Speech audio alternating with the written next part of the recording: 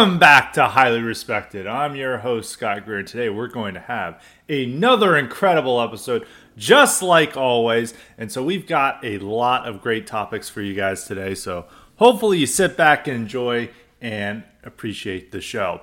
And obviously, the topic we're going to be talking about is the same we talked about last week, because this is the number one news item in the world, and that is the Israeli conflict and everything going on in the Middle East, and what to expect from that.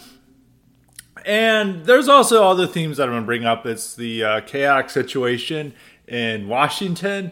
Republicans don't have a leader, don't have a House Speaker. Biden is growing even more senile, and there is just nobody driving in Washington. But we will go to the situation with Israel and primarily what's happening on the domestic front and how people are responding to it. And I think the real thing to note is how insane this conflict is driving people.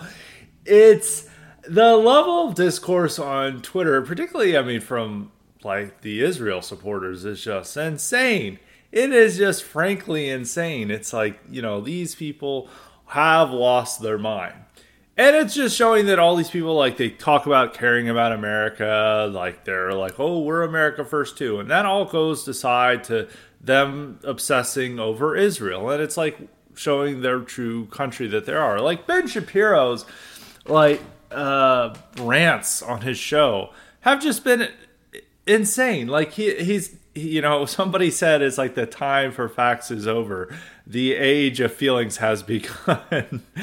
Which is true. He has on his show, it's just completely emotional, near tears rants, diatribes about anyone who is not pro-Israel enough. And last week, we're just not going to, it might not be the most structured podcast today because we're going to be riffing on a bunch of different topics. So going with the, how insane people are, is his reaction to Tucker Carlson's view on what's going on in Israel. And Tucker was, he did, a sober, level-headed, balanced show on the Israel subject and how we need to primarily focus on America and our borders rather than what's going on in Israel. And he brought up how, tens of thousands of Americans are killed by fentanyl every year and drugs. Fair point.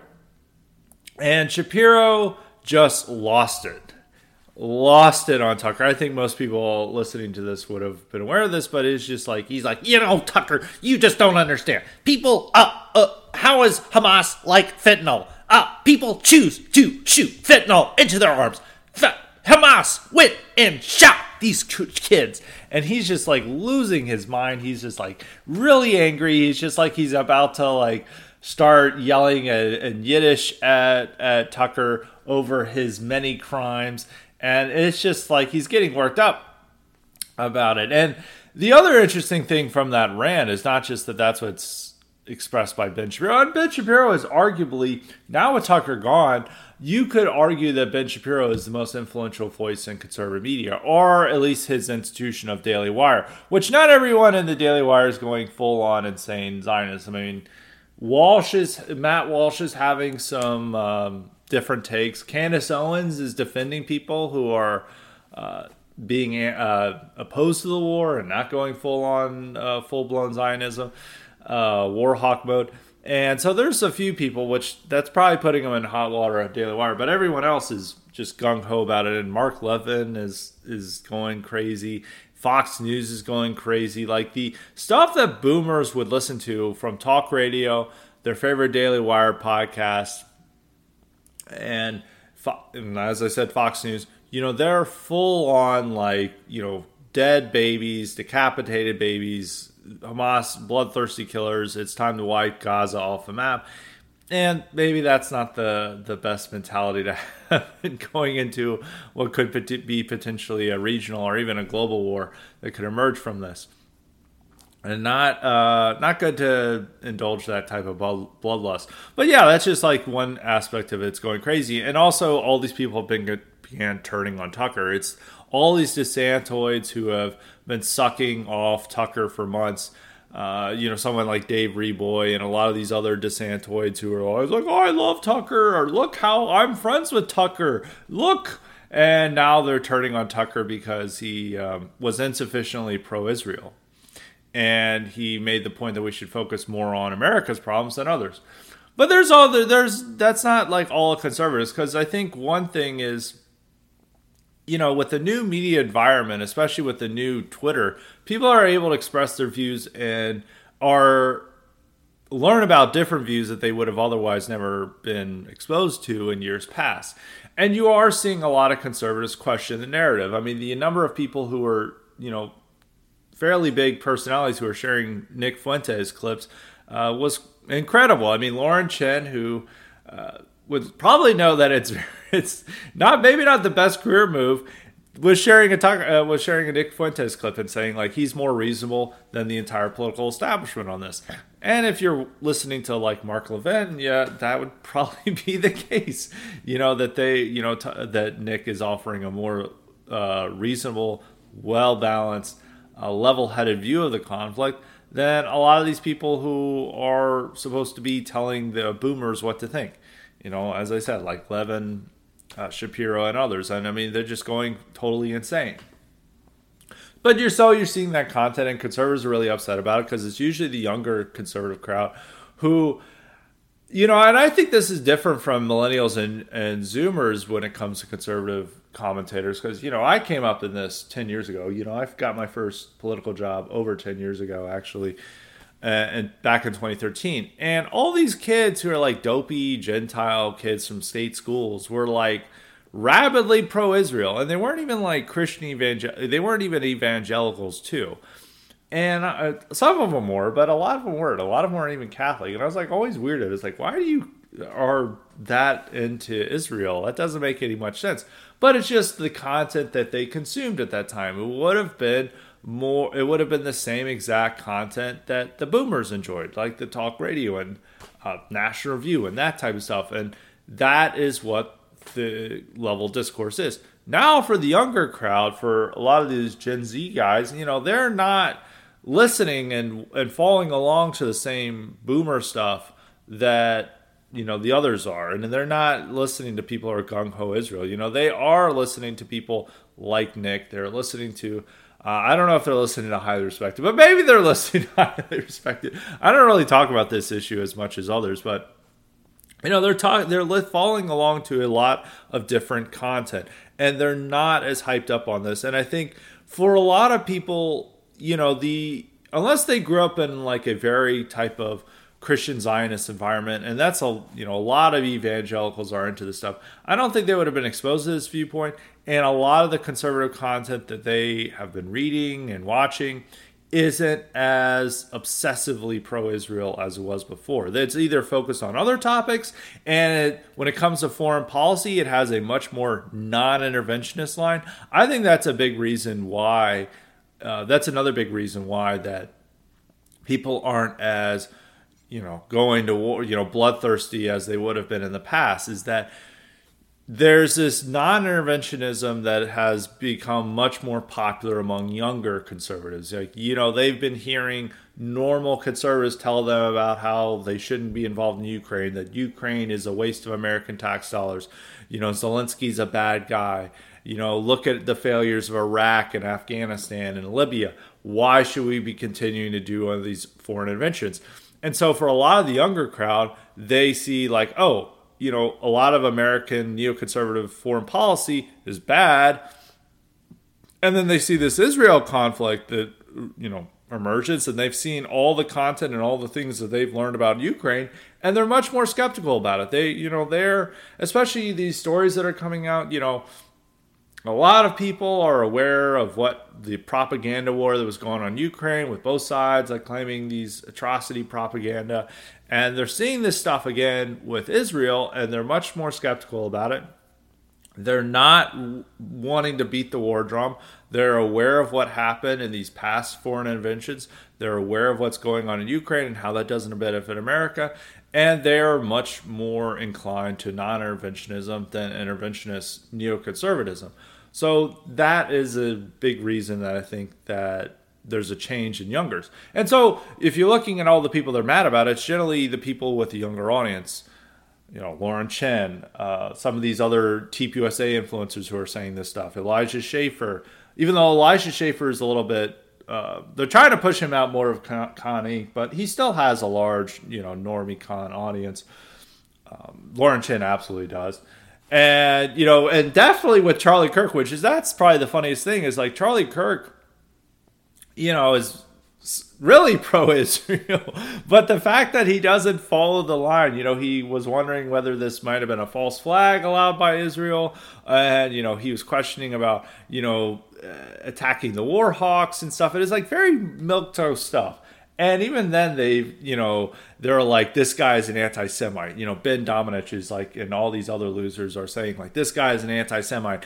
TPUSA is going to be an anti-Semite organization unless they replace Charlie Kirk. And it's like, who the hell are they going to replace him with? Like, probably the people they would replace him with, like, believe this even stronger, views on this matter than Charlie Kirk. And it's like, who else is going to do that with Charlie Kirk? And it's always like the funny thing when an organization is, obviously there are problems with Kirk, but, outside of the problems with Kirk, TPUSA is fundamentally a project centered around him, in the same way that Project Veritas was centered around James O'Keefe.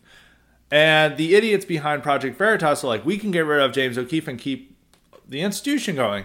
But then they get rid of O'Keefe and it immediately shuts down. They don't have a person in the waiting to take it over, and that's what happens with the same thing would happen with TPUSA if they got rid of Kirk. It's just a funny suggestion they would make. That aside, that's outside of the problems with Kirk. I think that's just a fact of the matter. Is like, if they got rid of Kirk, it would no longer be TPUSA. And a lot of probably it wouldn't be as big as it was before. It's tied to that persona. There's not like somebody waiting in the wings. Like, it's like they're expecting like Ben Shapiro to become head of TPUSA or somebody like that, or just some random Daily Wire personality who's follows the line. But it is interesting that all these conservatives who are more online, have a more online audience, a younger audience, are not as thrilled with Israel and are more going to an anti-interventionist line. And that's like mainstream conservative world. That's outside, obviously, with the dissident right. That goes without saying what its opinion on Israel is and the conflict. But, it's all not interventionist. So, but even for normie conservative world. But it's hard to see how that is going to translate into real world opinion. I have been seeing some people who, there's like people who are like having strong anti-Israel posts, and, and some of it, gets a lot of traction, like 20,000 likes. And some of these people are saying like, oh, we're the future, we represent the real masses and stuff.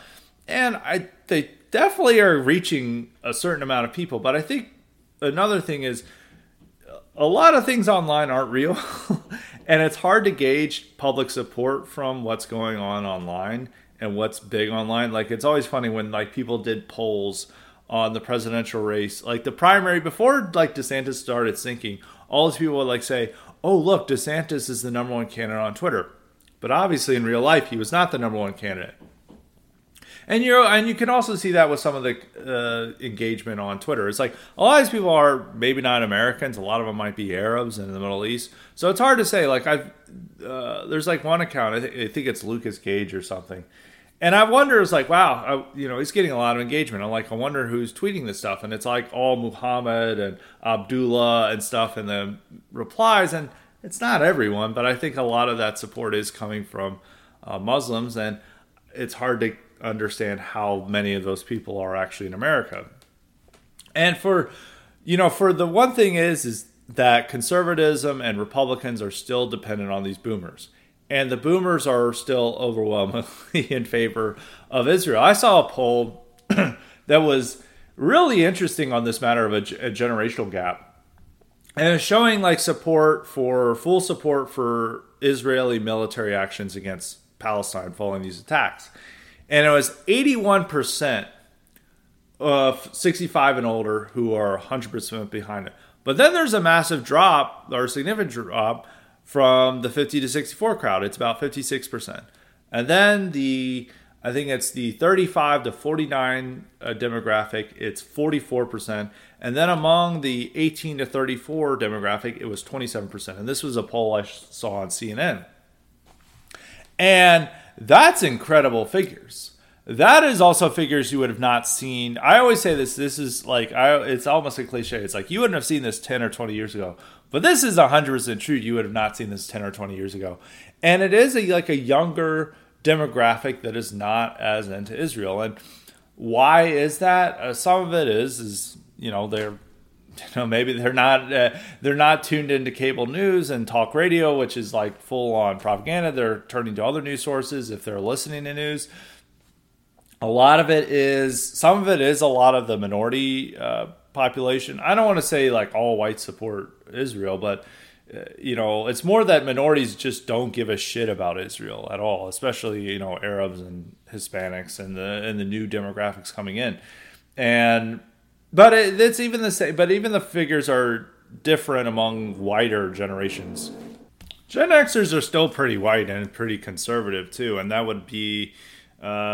It doesn't look like it's a bare majority. It's not neatly divided into generations because a lot of the 35 to 49 demographic includes millennials, but most of the 50 to 64 would be Gen Xers, and so I would say it's only a bare majority at most for Gen Xers, and it's really just the vast majority of boomers are that.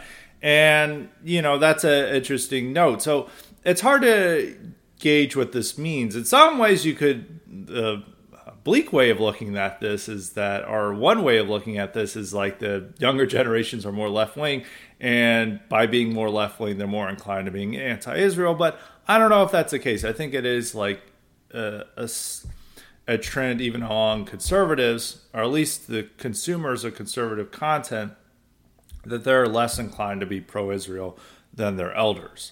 And I think that's what you're seeing a lot now. But one unfortunate aspect is that the entire Republican Party, with maybe the exceptions of Thomas Massie and Rand Paul, are fully gung-ho about Israel. I mean, even if you go to Gates, Gosar, you name the person, they're all about Israel. Which, I mean, you can see the kind of ridiculousness of how pro-Israel is that there was a congressman from Florida, Brian Mast, who is not Jewish. He's an evangelical Christian. And somehow he served in the IDF, and he got an IDF uniform, and he decided to wear it around the Capitol to show off his support for Israel. And there's something very weird about a congressman serving a foreign nation. And he doesn't even have an ethnic tie to it or anything like that. He just really loves Israel, which does show like the fervent evangelical support for Israel among that demographic.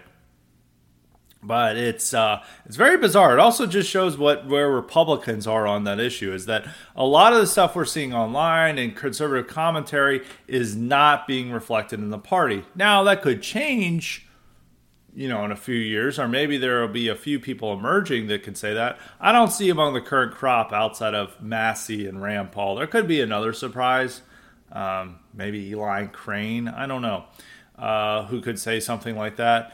But it's unclear who would go all in on like reflecting some of the conservative skepticism over Israel and going to war for them. I don't know where you would see that among the Republican Party, among elected lawmakers. It's a very different scenario. We'll talk more about the Republican Party later on in the podcast because we're going to go over the speaker situation before we get to some of the Cognitive Lead questions. Actually, I do have a relevant Cognitive Lead question I want to answer now. And I don't want to name this person because I think he's going to get a lot of hate for just asking this question. No, it's not New England refugee or any of the other common ones, but it is someone who asked questions before. But I will keep him anonymous. But he asked this question before, and I thought it would be interesting to ask. And he says, he asked, I know there's going to be some people going ballistic over this question, but he asked, Regarding Israel, Scott, what do you think of the dissident right maybe just supporting strictly rhetorically? And what he means by that is just saying, oh, look at these savages butchering women and children in the first world country just like us. This is why we need a Muslim ban. This is why we need a border wall. Attacking BLM. BLM is America's Hamas, tying it to decolonization. And he's saying that we would not get involved militarily. It would just be these rhetorical send-offs to Israel. For commentators, I would say, or dissident right, no. I would say no for a couple of reasons. One, we don't actually gain enough by that. First off, that is not good enough for people like Ben Shapiro. They want like full on, like we'll do whatever Israel asks. We're with Israel 100%. You know, if Israel nukes them, we're for nuking Gaza. If Israel wants us to take in 1 million Gazans, we're for that. They, there's like very high hoops to jump to satisfy their demands. And they just, we're never going to be able to satisfy that even with a rhetorical position. And you don't gain enough. And also you commit yourself to a lot of things to satisfy them that otherwise I don't think we want to commit ourselves to, like supporting a regional war or taking in all these Gazans that they get out, that they cleanse out of Palestine. I don't think we want to be a part of that. And the second is, I'm just taking this from a pragmatic standpoint of why it'd be no for the dissident right. And this is the dissident right in general on why that. And the second reason is our audience is not ready to go for this. Our audience is extremely anti-Israel, and so you could never convince our side to even do that. Even if there was a practical, pragmatic reason, you could never convince our side of this. It's like our side, it'd be one of the core things of our side is being hostility towards, or for a lot of dissident right people, is anti-Israel sentiment. And you could never convince them to move the other direction, even if you wanted to. It's like, hey guys, let's have a pragmatic, let's say, hey guys, let's just say we're pro-Israel, but we're not for, funding all their wars and stuff or getting involved militarily. You wouldn't convince our side to do that anyway. They would have a full-on revolt if you tried to convince them of that. So I think, the rhetorical support, first off, we gain nothing from it. We don't benefit from it. And you're just going to piss off our own audience. So those are the pragmatic reasons for that. If it came to Republicans, because where Republicans are is completely different from dissident right. Right now, Republicans are like, let's have Armageddon for Israel. Like, let's nuke Iran. And you're seeing that as the mainstream positions.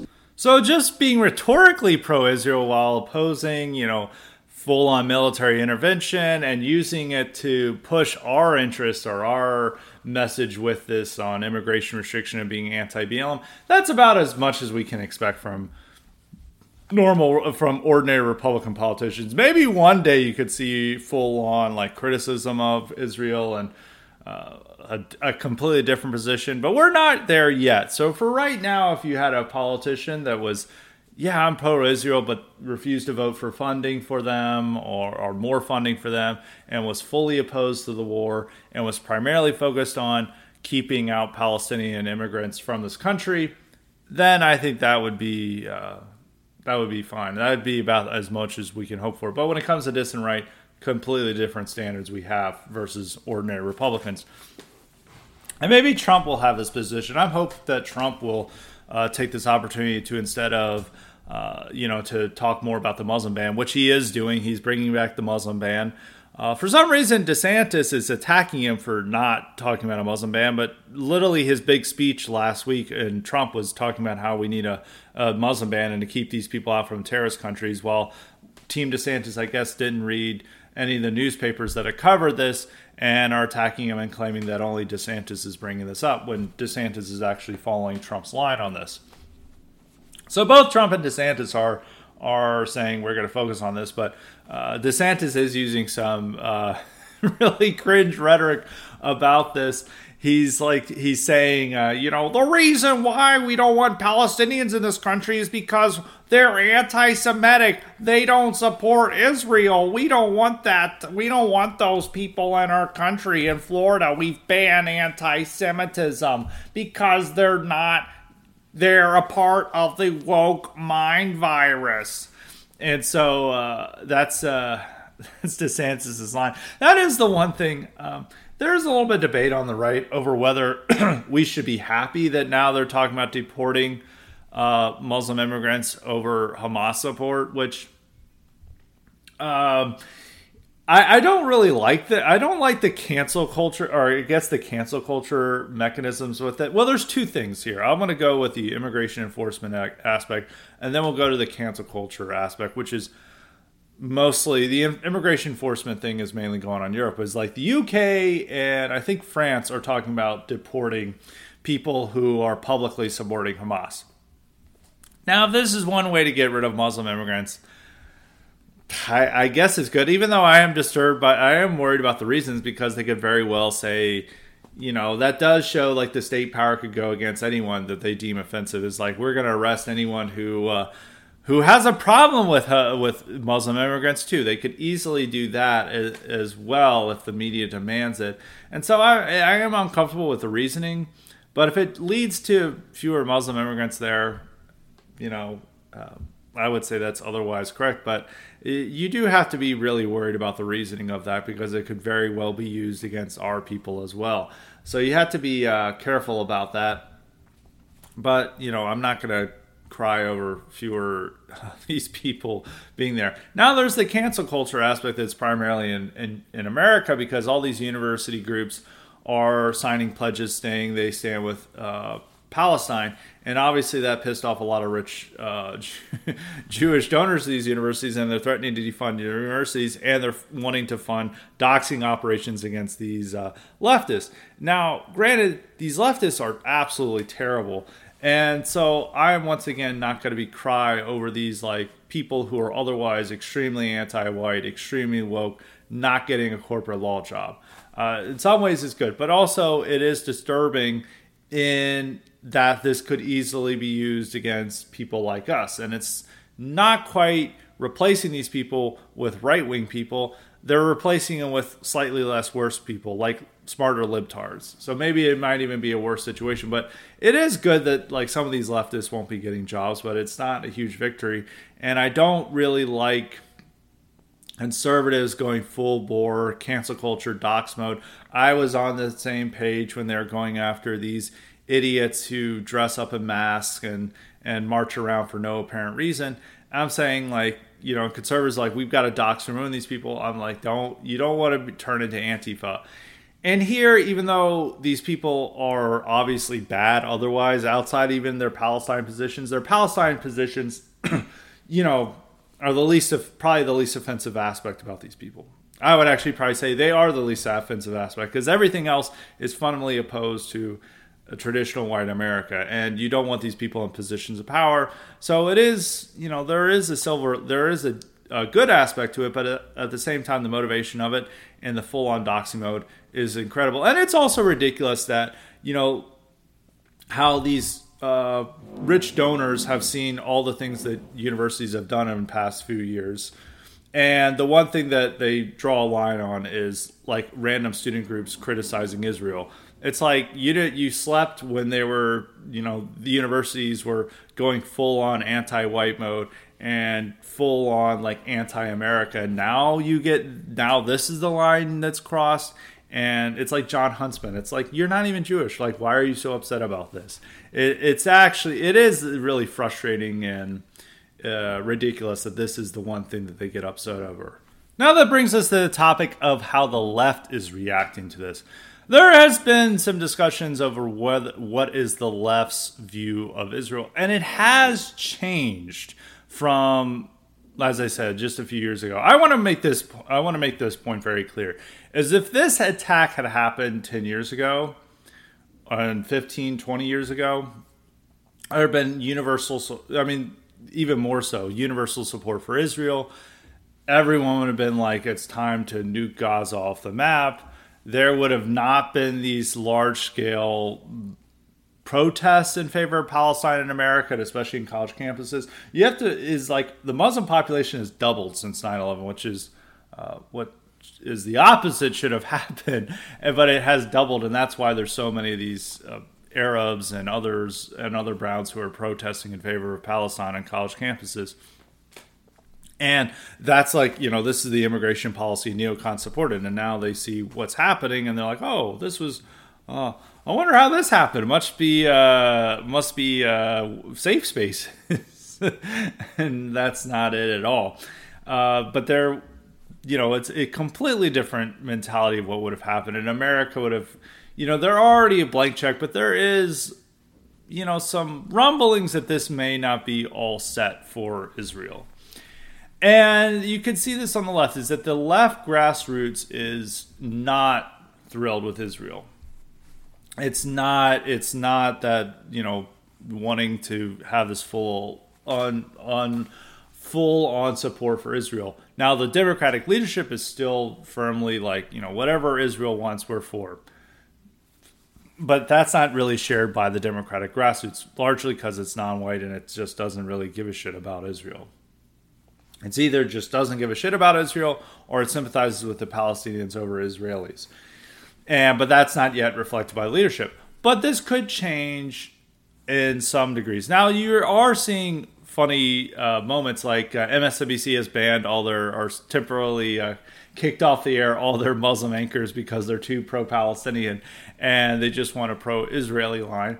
But I think as the number of bombings happen in Gaza and they see all these dead kids and stuff, it's what Israel's doing too. It's like the bizarre propaganda where we're seeing on social media where both sides are like, look at our dead kids, and then you have to wonder whether this is an old video clip, whether this is manipulated media. You're like, what? I don't know what to believe here. I bet they're having a competition between dead kids of what it is, and it's very weird for a state to just share pictures of dead kids on its thing, but that's what that's what both sides are doing.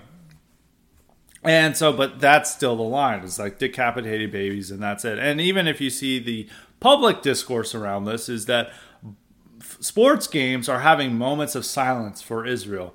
The Thursday night football game had a moment of silence for Israel, and there was a fan in the crowd who said "fuck Hamas" at the end of the moment of silence, and the crowd cheered with that. And even there was a moment of silence at Sunday Night Football, and there's been a moment of silence at all these MLB playoff games. And it's showing that, for people who aren't even politically engaged, that they're supposed to be upset by this. And you would think if there was a major backlash against Israel among the general population, you would hear people booing at the games and other things, but you're not. You're seeing people say "fuck Hamas" at the end of the moment of silence. So it's a very different. The general population, by metrics that you can gauge their opinion on this, they are sympathizing with Israel. But it won't. I don't know if it will always be the case, because if Israel goes in and has this full-on invasion where they're, wiping out tons of civilians and the news media is going to cover it, I do think a lot of the sympathy, at least on the left, is going to change. And I think it's become a more difficult situation for Biden. And also, Europe is just not going to sign on for this stuff. And Biden does not want to have that scenario. I think one thing is that we're worried about the conflict escalating beyond its borders. I think that risk is maybe not as high as last week. I think Israel knows it doesn't want to have that type of conflict, and also Hezbollah and Iran don't want to have that type of conflict. So everyone's kind of agreeing that it should be kept to Gaza, but I think Israel's still trying to figure out what their invasion of Gaza is going to look like. They know that they would get bogged down in urban guerrilla warfare, which is not what they want to be faced with, and it's going to lead to high casualties among them, and with diminishing results. It seems like they still haven't committed to what they're actually going to do in this, and they're also worried about the international community's response of what might happen, because they know that if all these pictures of dead kids come out of Gaza, that Europe will not be a fan of this, and this could potentially upset Biden and change his tone to Israel and the war. So they're really testing the waters here with this. But they have to do something because they have these hostages and there's a demand for blood from their own population. So they're going to have to do something big. But what it is, they haven't figured out yet. I think the bigger risk now, rather than a regional war, and it's something just as bad, is that we're going to have to figure out what to do with over 1 million Palestinians. And nobody wants them. Literally nobody wants them. Arab countries don't want them because they know that they would be a source of social turmoil and unrest and terrorism. Europe doesn't want them because they already have all their other immigration problems, and having another 1 million people come in who are likely to be extremists and be terrorists they don't want to have. And in America, they don't want them here because they're obviously going to see them as all terrorists and as evil people, as all the media has been claiming about Palestinians, especially conservative media. And then it's like, why don't we welcome them here? So I don't know where they would go. And it would be funny if Israel obviously wants the West to take them, but the West is like, you're literally saying these people are terrorists. Why do we want to take them? And even like here in America, I think that some of these Israeli firsters would say like, we want to take them, but then we'd be like, wouldn't they just come here and try to blow you up in this country? And then be like, yeah, that's a good point. I don't know. They may change that, but that's really the thing this week that I feel is the highest risk, is that what Israel would want to do is that it'll take and occupy certain parts of Gaza. It'll clear out that population, and that population will go elsewhere. Where they will go, I don't know. But the two main important things that I think is like everyone should have in this opinion is like opposition to American intervention in the war and opposition to taking in any migrants or refugees from the war. Those are the two clear positions that we need to have and emphasize that we want to not happen, or we don't want a war, or we don't want America to get in war, and we don't want these refugees and migrants. And those are the two key positions. And so I'm a little bit worried that we may take in these Palestinians, and I don't think they're all going to be 1 million Richard Hanani. Maybe that would be really funny if they are. Right? Like gender studies departments would be on notice. The Al Hanani Brigade would turn into real life, but I don't think that's. I don't think they would be based at all. I'm always like saying like Muslim immigrants are not based and are not likely to become fervent conservative supporters, even if they do protest these wokeness in their schools. Ultimately, they'll still vote for Democrats, and they view whites as a bad thing and want white sovereignty diminished in this country. So in conclusion, it's a very messy situation, but it is like something that's like how insane everyone has gone. I don't think the level of rhetoric we're just seeing on social media is like people would have been more aware to not have this crazy rhetoric before, but now it's just like going full mask off. And it's just like funny things that are like Breitbart turning their logo into having a Star of David in it and blue, and it's just like so many ridiculous things that are happening, and a lot of people are noticing the level of insanity. But it's like insanity on or chaos, I would say, chaos on all sides, because now they're Ben Shapiro's getting community noted. They're saying like this dead baby picture is AI generated. And that depends on which format you use. Some came back that was authentic, but we don't know what we're looking at here, and you always have to have skepticism with whatever's coming out from this conflict. Both sides actually, but you need level skepticism here. I don't want to fall for any of this propaganda. And you're just seeing that type of stuff. You're seeing a ton of stuff that go viral that would have never gone viral a few years ago. I mean, that's a big difference between 10 years ago, is that social media was supposed to be a tool of American intelligence agency and American soft power, is that, it helped stir up the Arab Spring and all, and, unrest against Assad and all these leaders that America didn't like. And now it's being turned against the globalist American empire. It's like social media is just like rife with like information, both real information and misinformation that the powers that be don't want out there, don't want out in the public eye, and they have zero ability to contain it. And it is especially true are a bigger part of the social media world thanks to Elon Twitter. So it is good. You get a lot of information out there that you wouldn't otherwise have, but there's also a ton of just like fake videos, AI generated content and stuff, and no one can tell the difference between what's real and what's not. And so it's a very chaotic situation that you see here. And I could definitely see that the powers that be are not happy with what's going on. I think that's also triggering a lot of the responses among, these Zionists in America, that they're just going nuts because they're seeing all this other information out there. And that's driving up their neuroticism. And they're seeing these protests on universities and they're melting down over it. And, it's a very weird situation. And we don't have any leadership at top. Like, we have a senile president. We don't have a House Speaker. Our Senate Minority Leader is a literally walking corpse in Mitch McConnell. There's no leadership in this country. It's Donald Trump, but he's a polarizing figure, and he's only focused on his legal issues. So we don't really have a leader at this moment, and the world is heading to chaos. And I do think people are a little worried about what's going on, even though they're mainly focused on like football and sports and video games and gambling. I think the people who are paying attention are a little bit worried at the situation we have. But now that leads into Washington without the House Speaker race. What's going on with the House Speaker race?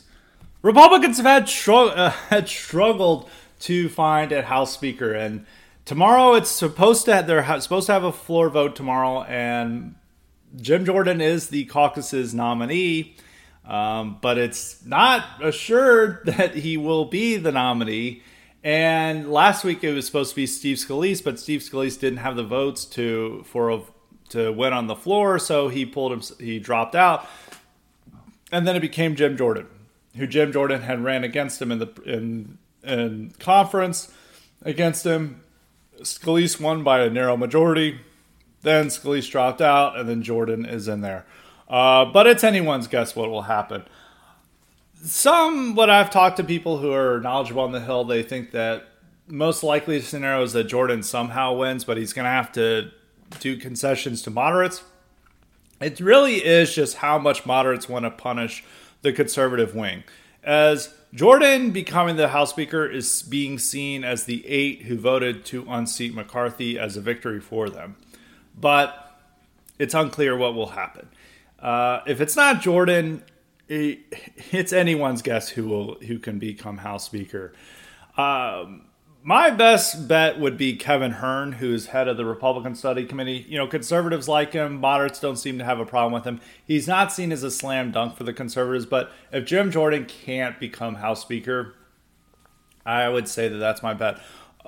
There is a real threat of moderates like nominating someone terrible and getting Democrat support, or voting for a Democrat, which I don't know who they would do. I don't know if Democrats really want to do this for Republicans. I think they prefer to have the Republicans look chaotic and stupid and incapable of government.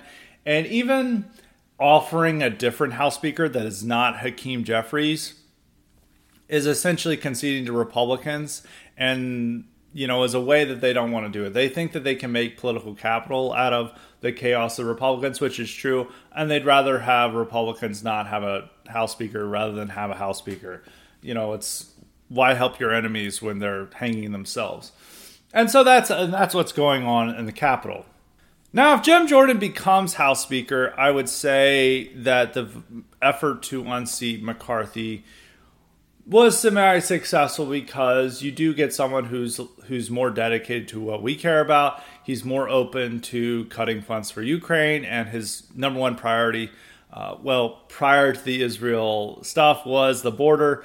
And I think your best bet for getting something on the border and maybe cutting funding for Ukraine is Jim Jordan. There's no one else. So he's probably the best option that we have. But him becoming the nominee or becoming the speaker is a little bit difficult. So we'll have to see on Tuesday. We'll have to see on tomorrow what happens. But a lot of this is exposing how the Republican Party is turning into the insane clown party in all aspects. It's like Republicans, just look at the ridiculousness of last week. You have Brian Mast, a non-Jew evangelical Christian, wearing his IDF uniform on Capitol Hill. And it's like, this is an American lawmaker. Why is he wearing a foreign military uniform? You've got Nancy Mace strutting herself out, thoughting it up. You know, she went into a conference meeting with the Scarlet A on her tight top, which is designed to show off her tits. And you're just like, what is up with Republican lawmakers? And she's like, they're treating me like a whore, and I want to tell you I am definitely not. I'm like, okay, Nancy Mace. I mean, Nancy Mace is like, all of her public appearances are like, guess what? I have sex. And she may be one of the horniest lawmakers on Capitol Hill, which is a big battle, a huge competition for that. Then there was an insane moment with George Santos. For some reason, George Santos was carrying a baby around. No idea who the baby was. He is a gay man, so hopefully, I don't think he would have a baby. And people asked him, is that your baby? He's like, not yet. And then he had a whole confrontation with protesters over the baby. And there's also these Palestinian protesters running around, and Republicans are just not being able to come together and be realistic about what they want from a next House Speaker. Conservatives have finally agreed on Jordan, but it actually did take a lot of effort, because there were like conservative lawmakers who are like, we don't think he's very good on J6 and Jack Smith stuff. And it's like, you know, it would be great if the House could do something about that, but the House has incredibly limited political capital, and there's no fucking way they can defund like the J6 investigation and Jack Smith. Like, most of the, like, at least a third of the conference would not support that. And they would just vote for whatever the Democrats want. I think at most you have 2/3 of Republicans that would be on board with that. Maybe, might even be less than that. It might be even less than half of Republicans would be on board for that, for defunding that stuff. And obviously it could never get through the Senate, couldn't get through to Biden. So what's even the point? The only thing they can get something done with is definitely the border. And now with the new Israel situation, they can probably do something about Ukraine. And I think some of the Democrats are realizing that we don't have an infinite checkbook for both countries, and we're going to have to pick who we want, and they'd rather just wind down Ukraine before it escalates even further. I think that's like the best opportunity for that. So those are like the two things you can maybe hope for a House Speaker to do. And anything else is just like not likely. There's even people like, we need to have someone who's going to completely ban abortion. It's like, how the hell is that? How the hell is a House Speaker supposed to do that with a thin majority? So it is really like showing like Republicans is like total insane clown party. All these people from like Mace down others, they just care more about fundraising and creating a spectacle than actually. I don't want to. This does sound like a liberal like talking point, but I think it is like coming to hurt like what the dissident right even wants, which we do want Congress focused on like not funding these wars and doing something about the border. And the clown show on Capitol Hill is preventing that, because all these guys just want to look like they're doing something, get their TV hit, look like they're the most conservative lawmaker there is, when in fact they're just, furthering the clownish aspect of the Republican Party and further advancing the idea that the GOP is just turning to an insane clown party which can't get anything done and is just focused on spectacle and entertainment value, which is what a lot of this latest fight over McCarthy is. And like I said, I'm totally for Gaetz. People have asked me about Gaetz. I am still 100% behind Gaetz. Maybe not 100%. But I'm mostly behind Gaetz. I don't think it was the wisest decision on this House Speaker. I mean, if we get Jordan, it's a slightly better situation. But I think it come at the risk of making the entire GOP look like a shit show. So maybe that was, and it also pissed off all these other powerful Republicans, and that may hurt him in the Florida governor race, which he's wanting to run for in 2026. And advancing his career is very important for us because we do have a limited number of people who could possibly be the next Trump, and he's one of the few people who could fill out that role. He's got the charisma, and he's got the solid policy takes for the most part, and he, so I want him to succeed, and that's really what some of the frustration I had over the House Speaker race is. I think that he did get a lot of public support for it, a lot of attention, but it may come at the risk of hurting him getting institutional support for future races. So, but I'm still Team Gates for the most part. I hope he succeeds. And hopefully it all turns out well. But the GOP, the state of GOP is just clownish. To the ordinary voter, if they're looking at the party, they're like, these guys are idiots. They can't even govern. They can't even legislate. And it's not about coming to compromises with Democrats. It's about wringing concessions out of them to further advance our cause, which we do have, as I keep saying, we have two things that they could do.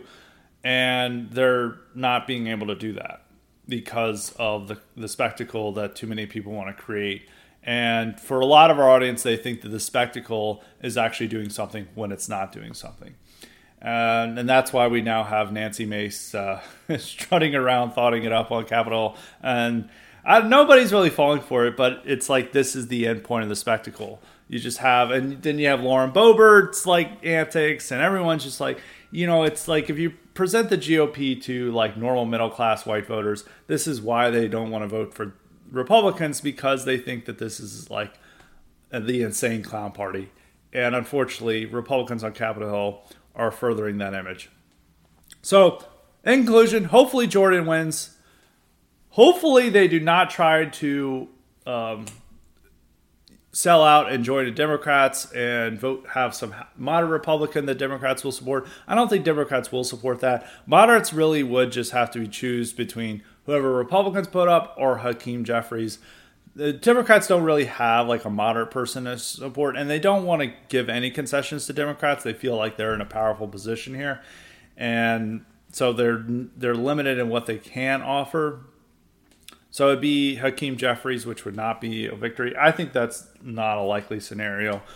If Jordan wins, that's good. Hearn might be also good, but I think it's all coming at as I keep repeating myself, it's all coming at the cost of making the GOP look like a shit show and off-putting to people who are paying attention. Will it matter in the 2024 elections?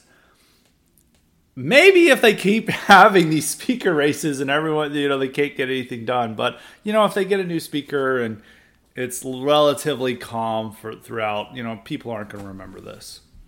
So I have two more topics to discuss with this going forward of things to talk about, is that elections in Europe I actually didn't really get to talk about the elections, but elections actually all over the world. We had some white pills and some not so white pills.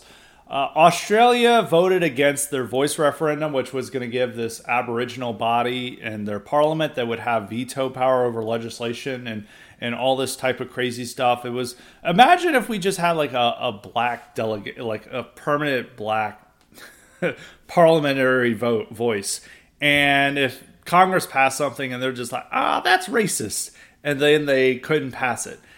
There's discussions over what type of power that this Aboriginal body would have in Parliament and this voice, but it did open up the chance that they could veto stuff. And 60% of Australians, despite all the propaganda and the state being behind it and all the media being behind it, they voted against it. So that's very good. The Aussies woke up and voted against the Aboriginal stuff. And Australia and New Zealand are going through a type of racial reckoning and national guilt complex that's even more extreme than America, because Australia is thinking about getting rid of their July 4th or their Australia Day, which it celebrates the white settlers coming to Australia. And there's a bunch of cities that no longer celebrate that. That's a little bit bigger deal than like Columbus Day, because Columbus Day, it's like they're being told that they can't celebrate July 4th anymore. And there's like cities not doing that. There's cities like wanting to rename themselves. They're renaming all this stuff after Aboriginal stuff. They're all having to make these big apologies. But I think that this vote against the voice referendum is like a turning point, and it's moving back. Like, the fact that it was like a decisive vote against it is a massive white pill. So that's good in Australia. In New Zealand, which is very libtarded too, and having a lot of similar stuff to Australia, right-wing parties won. They defeated, the party of Jacinda Ardern, who's no longer prime minister, but like her successor took over, and so they did well. So that's all good.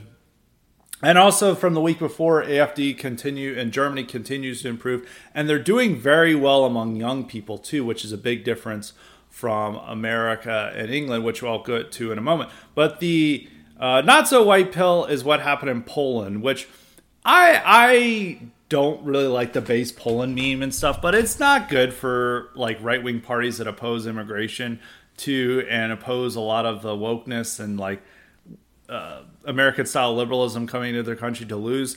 But it lost its majority, and the opposition gained the majority in the elections, which isn't very good. And even though I think the Law and Justice Party, the center-right party, has a lot of problems, they've banned a lot of nationalists there.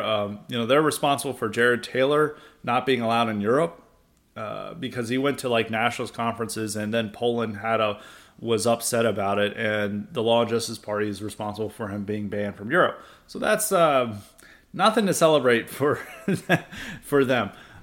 So in some ways, there's I do like that it will now no longer suffer under base Poland memes, but it's still not good that they voted for this. And it's also bad because a lot of talk has been about continental Europe, young people voting more right wing than Americans. But in Poland, the two parties, the Confederacy, I forget the American, it's Confederacy or Confederation, which is the more right-wing nationalist party than Law and Justice.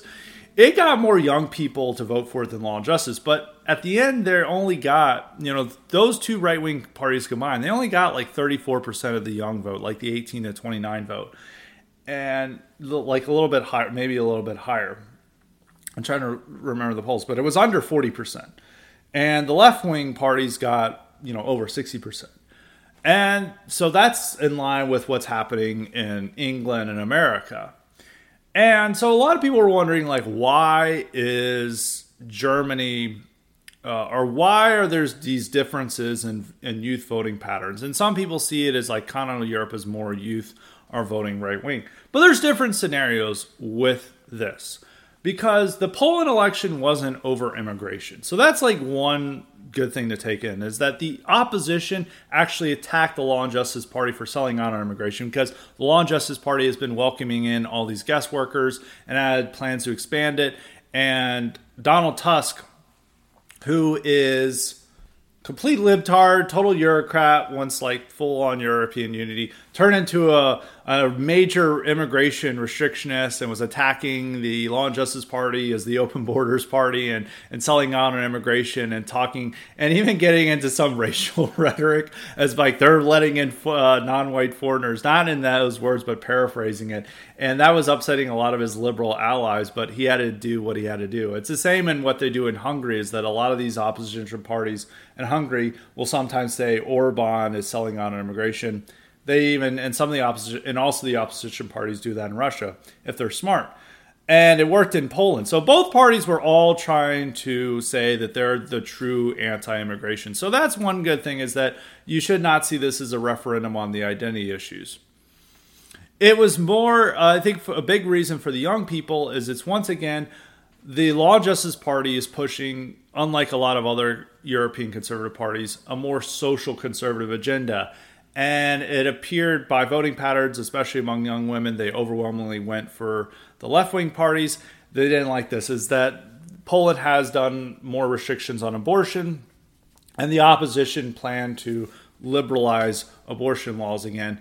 And we, unfortunately, young people, that's what young people vote for. And so I think if you're looking at, in Poland, there's other issues too, but I think that that's something that can be applied through a global lens and applied to America and the UK, or at least America, with why young people vote more left-wing versus Germans, French, and Italians, and other. And I think even in Sweden, young people are more likely to vote for Swedish Democrats. Don't quote me on that, but I know in France and Germany, it's more likely for the young people to vote that way. So, and those are like the core countries of Western Europe. So it's wondering is like, why do the youth vote differently than in America? And so going over the reasons is, one, the absence of these social issues that are likely to dissuade young people from voting right-wing, like abortion, gay stuff, that type of stuff. Those are bigger issues. I know a lot of the audience who are young people that they want the right-wing parties to say this, but the rest of their generational cohort, and I know that you guys who talking to people your age would realize that they're more socially liberal on these issues. And those are a bigger issue in America for young people, and they're much more voted on the ballot box than they are in Germany and France. These are just like non-issues for people. I mean, there's some debate over how much state funding there should be for abortion, but it's not to the extent of where people think that, if one party wins, they're going to completely ban abortion. And that does get a lot of young women out to vote, and those young women are able to convince some of these young men to vote also for Democrats based on these social issues. So the social issues, Republicans and others don't win on. The UK is also a different thing because they also don't really have these social issues. Like, they're not debating abortion in the UK, but they're still losing the youth vote. UK is just like its own scenario. And also the UK, the youth are browner, are less non-white than the older generation. So that's one reason, but it's a lot of these young white kids who are also very left-wing in the UK. So I'm not even quite sure why the UK, because a lot of the explanations I'm going to say don't make sense. But that's another difference between America and Europe, continental Europe, or at least Germany and France, is that the younger generation is far less white here than it is in Germany and France. And young white men who still pretty conservative, not that different from the older generations, but young white women, and likely due to the social issues and media propaganda, but most of the media propaganda is centered around those social issues. And the fact that there's all these non-whites there, it makes them more inclined to vote left-wing. And yeah, there's like less. It's I don't think a lot of these non-whites are voting, or at least the younger cohort are voting as high as they do in America. But I have to look at the voting patterns on that, and it's hard to see with French racial patterns because they don't like to collect data on this. But that is something to consider, I think. And also a third issue is that the young people in these core countries of Western Europe are more confronted by the identity issues, a lot more than young people here. One of the things about America is that you can just run away from these problems. You can go to the suburbs, or you can focus on stuff. You don't really have to face this. Like in Europe, a lot of these kids have witnessed dramatic changes to their cities in just like a short span of a year. And they feel that they see these like once beautiful parts of their city, and they're total slums. Americans from Gen Xers down have accepted that our cities are hellholes. I mean, even boomers have accepted that. So most Americans alive have just accepted that our cities are not livable places for white people and that they left. And so it's not an issue we confront. And also the immigrants are much more in your face and stand out a lot more in Europe than they do in America. Because in America, we live in our own little islands. If you go to a certain area, you might see more Hispanics. But, it's like you just kind of shrug your shoulders. Well, if you go out in the public area, and even if you're in a small town, you would have never seen minorities there 5 years ago, and now you do, and they're completely different from you. There's not this shallow American mass culture that, they do have that in Europe, but there's also something else that's tied to the specific ethnocultural background of the countries of German, French. There's something that means there, and that these people definitely stand out like sore thumbs. You'll see that. I mean, there's some, degree of that in America where you go to a certain area and you see people in burqas and stuff, but that's not like really common. What you mostly see is Hispanics, and I guess like some people just don't get as upset about them as they do in Europe. And the young people really do get upset as that they feel that these people are coming in and taking all their government subsidies, and they're ruining their towns, and they're making it, it's changing the way that they can go out and stuff. It's still far safer in Europe than it is in America, but Americans have just accepted that our cities are no-go zones for white Americans, and we've accepted that for, over 50 years. So I think that's another difference, is that these issues come to the fore. But UK, I don't know. I don't have a full explanation of that because once again, the Tories are very socially liberal. They're not as their demographics aren't nearly as bad as America's. They're still over 80% white in the UK, and it's still well over 60% among young people, but they're still very vote left wing. So I don't really know. I think it could just be that the young people in the UK care more about these social services and like the welfare and stuff. And it's not like the Tories want to cut it, but there's this perception they want to cut it. So I don't know the full answer for that. But I think for America, those three issues explained is like the greater attention to social issues, which is likely to drive young people to the worst demographics here. And three is that young people, these identity issues are more in the face of young people, and they're more likely to gravitate to those parties that address those identity issues than here in America, where a lot of young people either accept the identity problems or they're just not confronted with them face to face as they are in Europe. Because a lot of these young Europeans still live in the cities and live in areas that would be unthinkable to live in America. Because they're still even their most dangerous areas are still much nicer than our dangerous areas. And that's something that they haven't come to accept. Well, we've come to accept that in America. Now to the last topic before the Common League questions is once again, for some reason, the desire to proletarianize the entire conservative population of America is once again coming to the fore. There's a story about this Asian kid, which he had like a near perfect SAT score, perfect grades, and he couldn't get into an elite college, which illustrates the outrageousness of the racial preferences in our schools. Because, we'll always hear this story about one black kid who gets like accepted into every Ivy League. And then it's like, oh, he must be so smart. It's like, no, he just had he's like one of the few that has good enough grades, and they're all desperate to fulfill that racial quota that they have. So they all offer this person a full ride scholarship. Well, if you are actually genuinely smart, if you actually do have the merit to get in, you're not being allowed in. And so regardless of whether he's Asian or not, this would be the same story with whether he's white.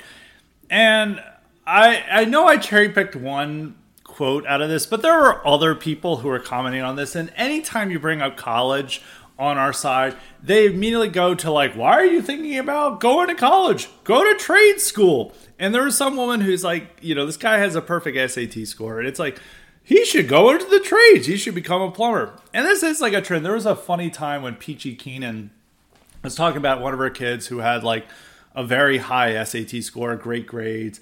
And she was like lamenting as like, well, everyone thinks he should be in trades. And it's like, yeah, he should be in trades. It's like, he should be a plumber. And all the replies and quote tweets were about how like her kid should absolutely just go into the trades and not go into university. And most of the people making this recommendation didn't go into the trades themselves. A lot of them are college educated. They're just boomers and Gen Xers. Somebody said it's like the new, like for boomers, it was just get a college degree and everything will be set, or have a firm handshake. For Gen Xers, it's everything problem solved is by going to trade school.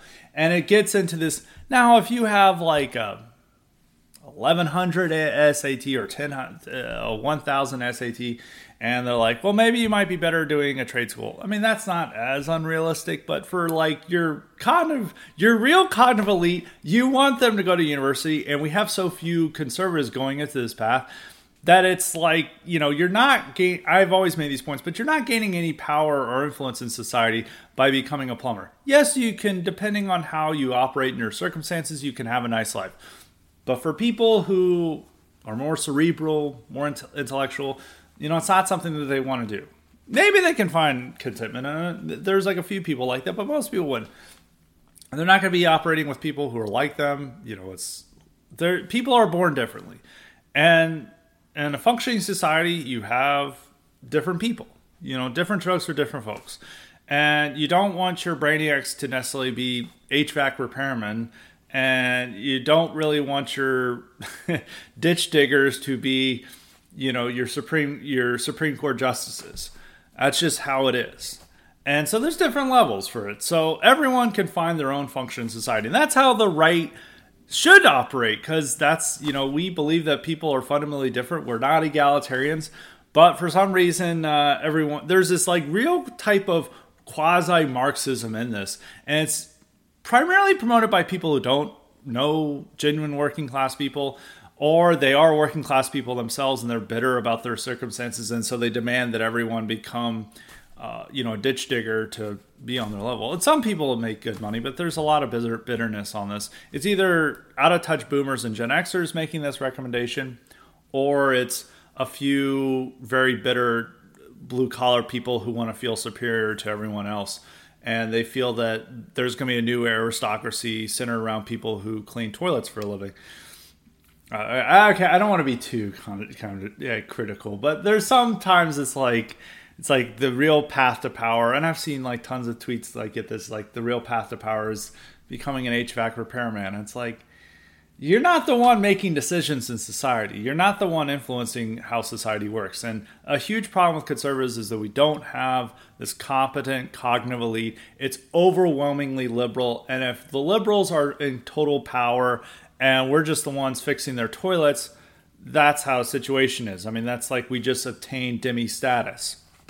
And that's not really what we want. I mean, there's been tons of societies where there's a labor class and then there's a master class. And conservatives want to aspire to be the slave class. They want to be the serfs. They want to be totally removed from any centers of power from the cities. They don't want to have any position where they could influence legal decisions, political decisions, military decisions. They just want to fix the elite's toilets. And yes, you can make a good life for it. And not everyone is going to be cut out for it. But we do need the young people who are reading our stuff, who are very young, who are wondering what they should do. And generally these people have an aptitude to go to college and to become lawyers and accountants and military officers and other great things. And you don't want to encourage them to be something that would probably not be the best fit for them. And we are in desperate need of more people with the merit and qualifications to help run a state that we like. I mean, this is even a huge problem with it in the Trump administration. It's like people always complain. It's like, well, they should have made better hires. And then they really didn't have better hires. And a lot of times they hired like total clowns for some of this stuff. I was hearing a story is that, I've heard just like stories of who they were looking for to find like an FBI director or for these important roles. And they were just like going down these like lists of people that could never, definitely didn't have the ability to do this type of stuff. And it's the same even when it comes to legal cases, that a lot of times when we see guys on our side sued is that they don't have competent lawyers to come and defend them. I mean, it's like a huge problem with J6. And it's like, for some of these people, it's like these J6ers should just turn to their plumber buddy to defend them.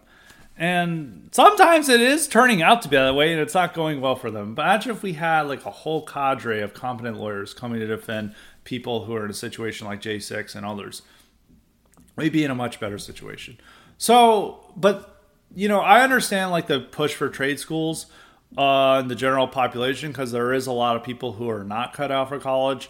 And we have been pushing this forward. But for young people who are involved in politics, who are reading stuff on Twitter, who are listening to podcasts, those people are more inclined to have the aptitude to actually do well in school. They're a lot more smarter and more intellectually curious than their peers, and it'd probably be a better fit to get them into a university and well trained in one of these positions rather than anything else. But it is also, and we need those people. We're desperate need for those people. But that's all the point. It's like, it's so funny that, they'd spent years complaining about affirmative action, and then the new conservative position is like, let's just all go to trade schools. It's like, we don't even need to worry about affirmative action. It's like, the answer to racial discrimination and higher ed, where it's preventing us from having any type of elite status and elite jobs, is just to go to trade school. And conservatives is just like on this, like, you can make $90K a year. And it's like, yeah, but you have to work your ass off and you have to work weekends and you don't have a lot of time to yourself, or you have to move to another place. Somebody was telling me about a story about a guy who had a blue collar job and he had to go to a big city. He was making very good money, but he's living in a hotel and, he wasn't living the best life in a personal aspect. And then they found out that this guy's wife had been cheating on him for years. And that's because he was away and he's making good money. But there's these situations that happen in that a lot of people don't understand when they're just pulling anecdotes out of their ass. So, yes, it's like the new boomerism. You know, the boomers had all these terrible advice, but now it's the new Gen Xism is like, just go to trade school. And it's like anti-white discrimination in universities, just go to trade school. The entire enemy controls all the elite professions is like, don't worry, we'll fix their toilets. And that's how our path to power. So that's always what I say. And people always criticize me and say like I'm looking down and sneering at the working class and stuff. And it's like one, I don't like this new trend to treat working class whites in the same way that liberals have this fawning attitude towards blacks, is like they're magical creatures, and we imagine them in a way that they're actually not. And we try to have status by identifying with them in the same way the left does with blacks. And working class whites are not like that. Working class, there's a lot of great aspects about them, but we kind of imagine them to be something that they're not. And a lot of times if we point out any of the problems that are happening with downscale communities, from like the drug abuse, you know, the broken families, you know, they're having a lot of the same family issues that are not nearly as bad, but as some of the black communities. And when you point out this stuff, it's like, you know, it's not all a rosy picture. You know, it's not all Mayberry and working class America. You know, these people are like, you're sneering down at us. You're talking down to us. This is bad. You hate us. And it's like, no, we're just pointing out what life is like. And these people just want uncritical adoration from whoever. And that's not what we're really about. And the second thing is, like, the main thing is that we're criticizing this fantasy of downward mobility that's primarily promoted not by working class people, but by middle class conservatives. It's like these people are living in the suburbs in a cul-de-sac. They have a college degree. They work a white collar job, and they're telling their kids, or they're telling other young people, to just be plumbers. And it's, you know, that's not the life you've had. It's just a fantasy that you don't know about, and you're recommending it to other people. And that's primarily what I'm criticizing. And if you proletarianize yourself, you're not actually gaining power. You're ensuring that you have no power in our society, and you allow the enemy to have total free reign of whatever they want to do. And so that's what I'm critical of. You know, everyone has their place. I'm just critical of this obsession and desire for all of us to be downwardly mobile, and creating this fantasy image of working class whites, from which went to the Richmond, North Richmond stuff and other things. And people can't even get their story straight. They're either, working class whites are either like this starving proletariat, this oppressed, colonized people, or they're all like making six figures and are able to afford a Bugatti, you know. And people will make the same argument depending on which they're arguing against. So it's just silly. It's something that extends beyond Twitter, because, you know, you can watch Fox News and they'll be recommending trade school to people, which I guess to some other viewers, like some of those kids probably would be better off in trade school. But when it comes to Twitter, when it comes to online discourse, the young people who are wondering what to do, they have a greater aptitude to do college, and we need to get those people in positions to help the cause and help our society change for the better. And if we had a ton of base lawyers, that'd be a lot better than having even more base plumbers, because plumbers are already pretty base. We don't need to make them even more base, but we need more base lawyers. We need more keyed lawyers. And that's just something, and keyed military officers, keyed other things that require a college degree and a certain level of trying to make the best of yourself. And upward mobility, that's an important thing. We shouldn't look down on upward mobility. We're having a huge problem of losing middle class whites, and some of it is the desire to look like to be the proletariat, and that is turning them off. We need more of those people, and upward mobility is still a good thing. We shouldn't sneer at it. It's not a recipe for turning everyone into a bugman. It's like if you go into these nice yuppie areas in the city, you know, the supposed bugmen, they're all working out. They're all a lot of them are physically fit. They're outside playing, are outside, you know, doing activities and stuff. And young people looking good. And then you go to some of the rural areas, you go to your nearest Walmart, and you see a different side of humanity, which is like, you know, once again, not sneering. I'm not trying to sneer, but I think for a lot of people, they imagine that like the people in the yuppie areas are all morbidly obese, never going outside, never working out, and totally ugly people. And then you go to the Walmart in rural area, and it's all tall, like blonde-haired, blue-eyed, like Giga Chads and Stacy's. And that's not really what's happening. So now on to the Cognitive Elite questions. As a reminder, you too can get the power to ask me questions or suggest guests and topics if you sign up for the Cognitive Elite option at Highly Respected Substack. And that's at highlyrespected.substack.com. And make sure to sign up for the IQ Supplements while you're there. So I have 2 questions from K Max. There's a miscommunication in getting some of his questions before, so some of these are a little bit. One of them is a little bit dated, but they're still relevant to what's happening. So, and K Max, if you guys follow the live stream, he's always posting in there. So he's got some good questions. So his first question is resulting from the GOP debates. Did it become clear that without Trump, the talk becomes tax cuts, China, and fighting socialism? Even on crime and immigration, the candidates say we need to welcome them in and make legal immigration easier, and crime is a mental health crisis. Has Trump not moved the party more populist at all? What do you think of the GOP debates last week? Yes, I think it's actually... It's really, I don't want to give DeSantis too much credit, but DeSantis and Vivek are the only 2 people who show any type of change of Trump. The problem with DeSantis is that he is his personality and he doesn't go far enough. But DeSantis and Vivek are the only ones not, wanting to move the party in a different direction. But on immigration, it wasn't too bad. It's pretty much the entire... even Tim Scott was talking about how we need to get rid of birthright citizenship. And Vivek is talking about how we need to get rid of birthright citizenship. So they're moving in the right direction on some things. And Trump has moved the party, I don't like the term populist, but more nationalist. They have moved it on. The problem is a lot of its leaders haven't gotten with the program. And we can see that with Nikki Haley. We can see that with Tim Scott. We can see that with Mike Pence. And even Doug Burgum and all these guys, they haven't really woken up to the memo. A few people are, and they're some of the candidates that are getting more notice than any other of the candidates.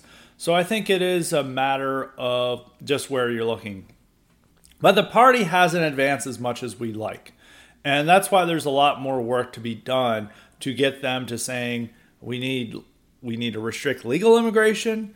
We need to come down hard on crime. We need to cut birthright citizenship. We need to be more critical of foreign interventionism. We need to stop waving the Israeli flag like it's our own. Those are the type of things we need to push the GOP in the right direction on. And I feel that it's just going to take time. You need more leaders like Trump to advance that. And that's why I always prefer Trump over DeSantis, because Trump, unlike DeSantis, has the ability to advance the party more in that direction. DeSantis just represents the old line party accommodating the new Trumpism and what they think it should be like, and rather than being a total advancement of America First policies. And Trump has that ability to advance the party. He has that charisma and that dynamism to make our policies at the core and the mainstream of the party. And so it's definitely disappointing with how some people really aren't advancing, in some leadership, but it'll take time, and the effort is moving in the right direction. You just need to make sure that it doesn't just become the whole insane clown party. One thing I do worry about is that the GOP is waking up and they're deciding to just be more stupid with some of the people just waking up, especially with some of the conspiracy theory stuff and other things, but and that's even some of the way I think with the change on Israel stuff is that a lot of conspiracy theories are such a big part of right wing now, is that the conspiracy theory mindset does not lend to a lot of support for Israel, and so people follow down rabbit holes, which it leads to some good stuff. It leads them to question the government and to maybe question some of our foreign policy, but at the same time, it can lead people down to a lot of stupidity. But it's just one problem we have. But a lot of the party is advancing in the right direction. These are growing pains we're having, and hopefully the party settles on this and moves forward. And I'm more confident that the party is a lot better than it was 10 years ago. So that's always something I want to say. It's unfortunate that this isn't fully represented in the debate, but there is progress, as can be seen in Vivek and to a lesser extent, Ron DeSantis. And so his next question he has, Scott, are you saying that even though NHL has the demographics, it cannot be a Greer rule for us to support? In your view, it will never overtake baseball, even in popularity in America. Americans will still go to NFL, NBA, MLB, and then NHL in terms of popularity for team sports. I'm just saying it's more exciting than baseball. I just think it's more my, just like I grew up in the South. I think it's harder for Americans to get into as to overtake it in popularity because fewer Americans play it. It's like every kid, or at least when I was growing up, every kid played baseball. Very few kids played hockey, especially in my area. I grew up where it rarely snowed, so we were not that into hockey. We didn't even have a formal hockey team in my high school. We had a club team, and we had like every damn sport imaginable at my high school. And of course, all the college I went to, and all these SEC schools don't only have club hockey teams. So it's not something that is like as big throughout the country because a lot of this country doesn't experience snow. And I think, depending on the person, I think it's more exciting than baseball, but baseball is more something that more Americans play and have more contact with than they do with the NHL. But it's like, I didn't say it was not a Greer rule for us to support. I still support NHL. NHL is still fine to watch. I mean, it's really mainly the NBA. It's NBA and MLS for very different reasons. MLS is just like the total Redditor sport. Everyone there is a leftist who's watching it. I view it as a threat to America for this to become popular, so I'm very opposed to MLS. And they have like Antifa, like their fans, like a lot of their like clubs, like fan clubs that they have around these teams are Antifa. And it's like, why would you support that sport? It makes the NFL look like the Franco League, of how right wing they are. So no, I never said that it can't be a Greer rule for us to support. I was just saying like why I'm not as into it as I am because I just didn't grow up around it. I didn't grow up playing it. My family wasn't that into watching it. But if your family was, it's still a great sport to watch if you want to watch it. Just not the sport I have most knowledge of or most contact with or familiarity with as other sports. So, it's never been a Greer rule to not to support. No, and the demographics make it a reason to support it. So, hockey is fully allowed under the Greerhead Pledge. So I just wanted to say this. And so moving on to the next question. The next question is from John. It's like, good evening, Scott. Good evening. We like the good evening. Do you keep up with fitness content? There's a YouTuber, Sam Sulek, who has recently gained a lot of popularity. He is obviously on a lot of steroids. I guess that's based. I was surprised at how many people do not carry that he does a ton of steroids and how normalized being steroids is within fitness circles. Is there anyone at your gym that looks like they are on steroids? As I've gotten more into fitness in the gym, this has really surprised me. Now, I've been to a lot of gyms where it's like full on steroid use. I remember there was one in the DC area I went to that had like a really... it had like a basement gym and it was like there was no music playing, it was like a lot of older equipment and there were a ton of guys on gear and stuff. If you want to be on steroids, I don't know if I would put that as a pledge. I do, you do have a lot of health risks putting on steroids. I did know one guy who did steroids and he would just go and do shoulder shrugs and like joke workouts like that, and I was like, what's the point of doing steroids if you're just doing shoulder shrugs? You're supposed to go there and do like heavy deadlifts and stuff. It's like that's not the point of steroids, to do like accessory workouts. They're all on steroids. Like steroid use, I remember growing up is like that was something because there was the controversy around steroid use in baseball and professional sports. And there was a lot of, that was cheating and it's like a bad health effects. But now it's like steroid use is just totally accepted because like drug use in general has been totally accepted in America. And it's a part of that. I'm not as opposed to it as smoking weed, but I do think a little, you do have a lot of other problems that come from steroid use that I think a lot of people don't acknowledge. But if you really want to just get massive, huge, and you're willing to put in the effort to take in steroids, then I guess go for it. But There's definitely a lot of health risks for it. There would not be, and if I ever did a Greerhead pledge, I would not put, I will take steroids. I don't take steroids at all. I don't take any performance enhancers. I don't even really keep up with the fitness content. And sometimes I will like see like things as like how to, better ways of form and like some other techniques to do. And I'll sometimes look up that or some workouts that I should add. But it's not like I'm that obsessed with it. It's just generally, it's just something I do 4 times a week to stay in shape and stay healthy. My body type is probably not meant to be a jacked bodybuilder type, total ectomorph, ultimate ectomorph over here. But it's like you got to stay in shape, you got to work out. A lot of people always like wonder because other people's content, it's all about like hit the gym, get heavy, and it's like everyone else is doing that, and I don't really do that, but I actually do work out. You got to stay in shape, got to stay healthy, got to keep your heart strong and healthy, got to look good, got to not be obese. So I always support that, but I don't really follow fitness content a lot. I have a lot of friends do, so I'd probably ask them about that. But yeah, steroid use is just off the charts, but I think it's just going along with like drug use in general has been accepted, and I don't think it's the best thing in the world, but I between steroids and weed, I would have to say I would have to say at least steroids you're getting a benefit from.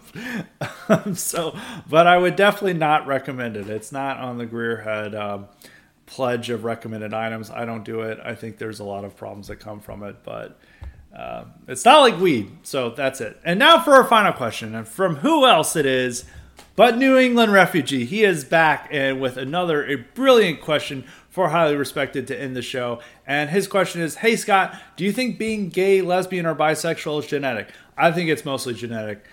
Some people will get upset about this, but who would want, like even gays will tell you, it's like, who would want to be like gay? If they had a choice, they would choose to be straight.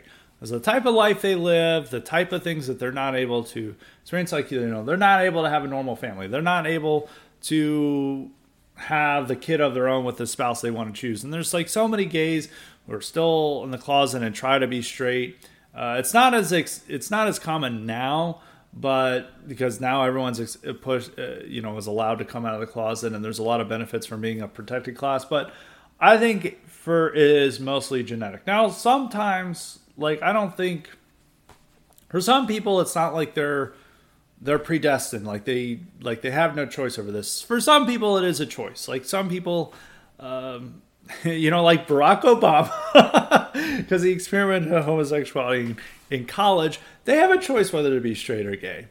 And for Barack Obama, he chose to be straight, I guess. At least officially. I don't think he had homosexual relations outside of college. Maybe we'll find out in a biography 20 years from now that that's not the case. But it doesn't appear that he was, because he always was trying to marry a woman, and it seems... I think it was just a little phase that he had. But, he could have chosen to become gay, but he chose to become straight. I think there's some people like that where it becomes a choice, but it is mostly genetic. It is something that you're, an attraction that comes with you at birth, because if it was fully a choice, and sometimes there's the circumstances that change people. Like, there is a high number of people who are gay, bisexual and all their things, and they've had sexual abuse as children, and, that becomes... that makes them on that path. But I think in some ways the genetics are already there for these people. I don't think it's like every one of them is sexually abused as a child. I think it's mostly the genetics are built in. And maybe that experience made them decide to be fully gay. But if it was totally down to choice, nothing to do with genetics, we'd have hardly any gays, because most people would choose to be straight. And I think it's just that they are a kid growing up, and they're not like other kids. So I would say it's mostly genetic. But there's still, for a lot of them, it's a choice. And I think the way that society, you get additional status with being gay, and you benefits. Like, I think there's certain people, like Pete Buttigieg. I think 30 years ago he would have been just straight. But now that he advanced his political career, he chose to be gay. I think he's not even, I always like that theory that he's actually not gay at all. Like he's totally straight. And this is just like showing how much of a sociopath he is, that he just did this to advance his career.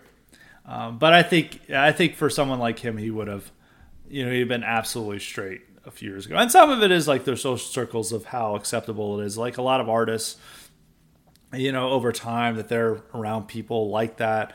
And this is even in the past, and they chose to be gay. But I think it's the genetics are already there. You're not, if you don't have like what's called the gay gene, you're not going to be gay. Okay, it's not like some guys like totally, grew up. He's totally into women. He's like, it's like boobs, wow. And then someday he's like, oh, you know what? I think I'm gay. Nobody's going to switch their mind like that. It has to be something inborn and genetic. So that's it for Highly Respected today. That's my final take on things. We're going to have another incredible IQ supplement later this week and another great column. So be on the lookout for that. So until next time, stay respected.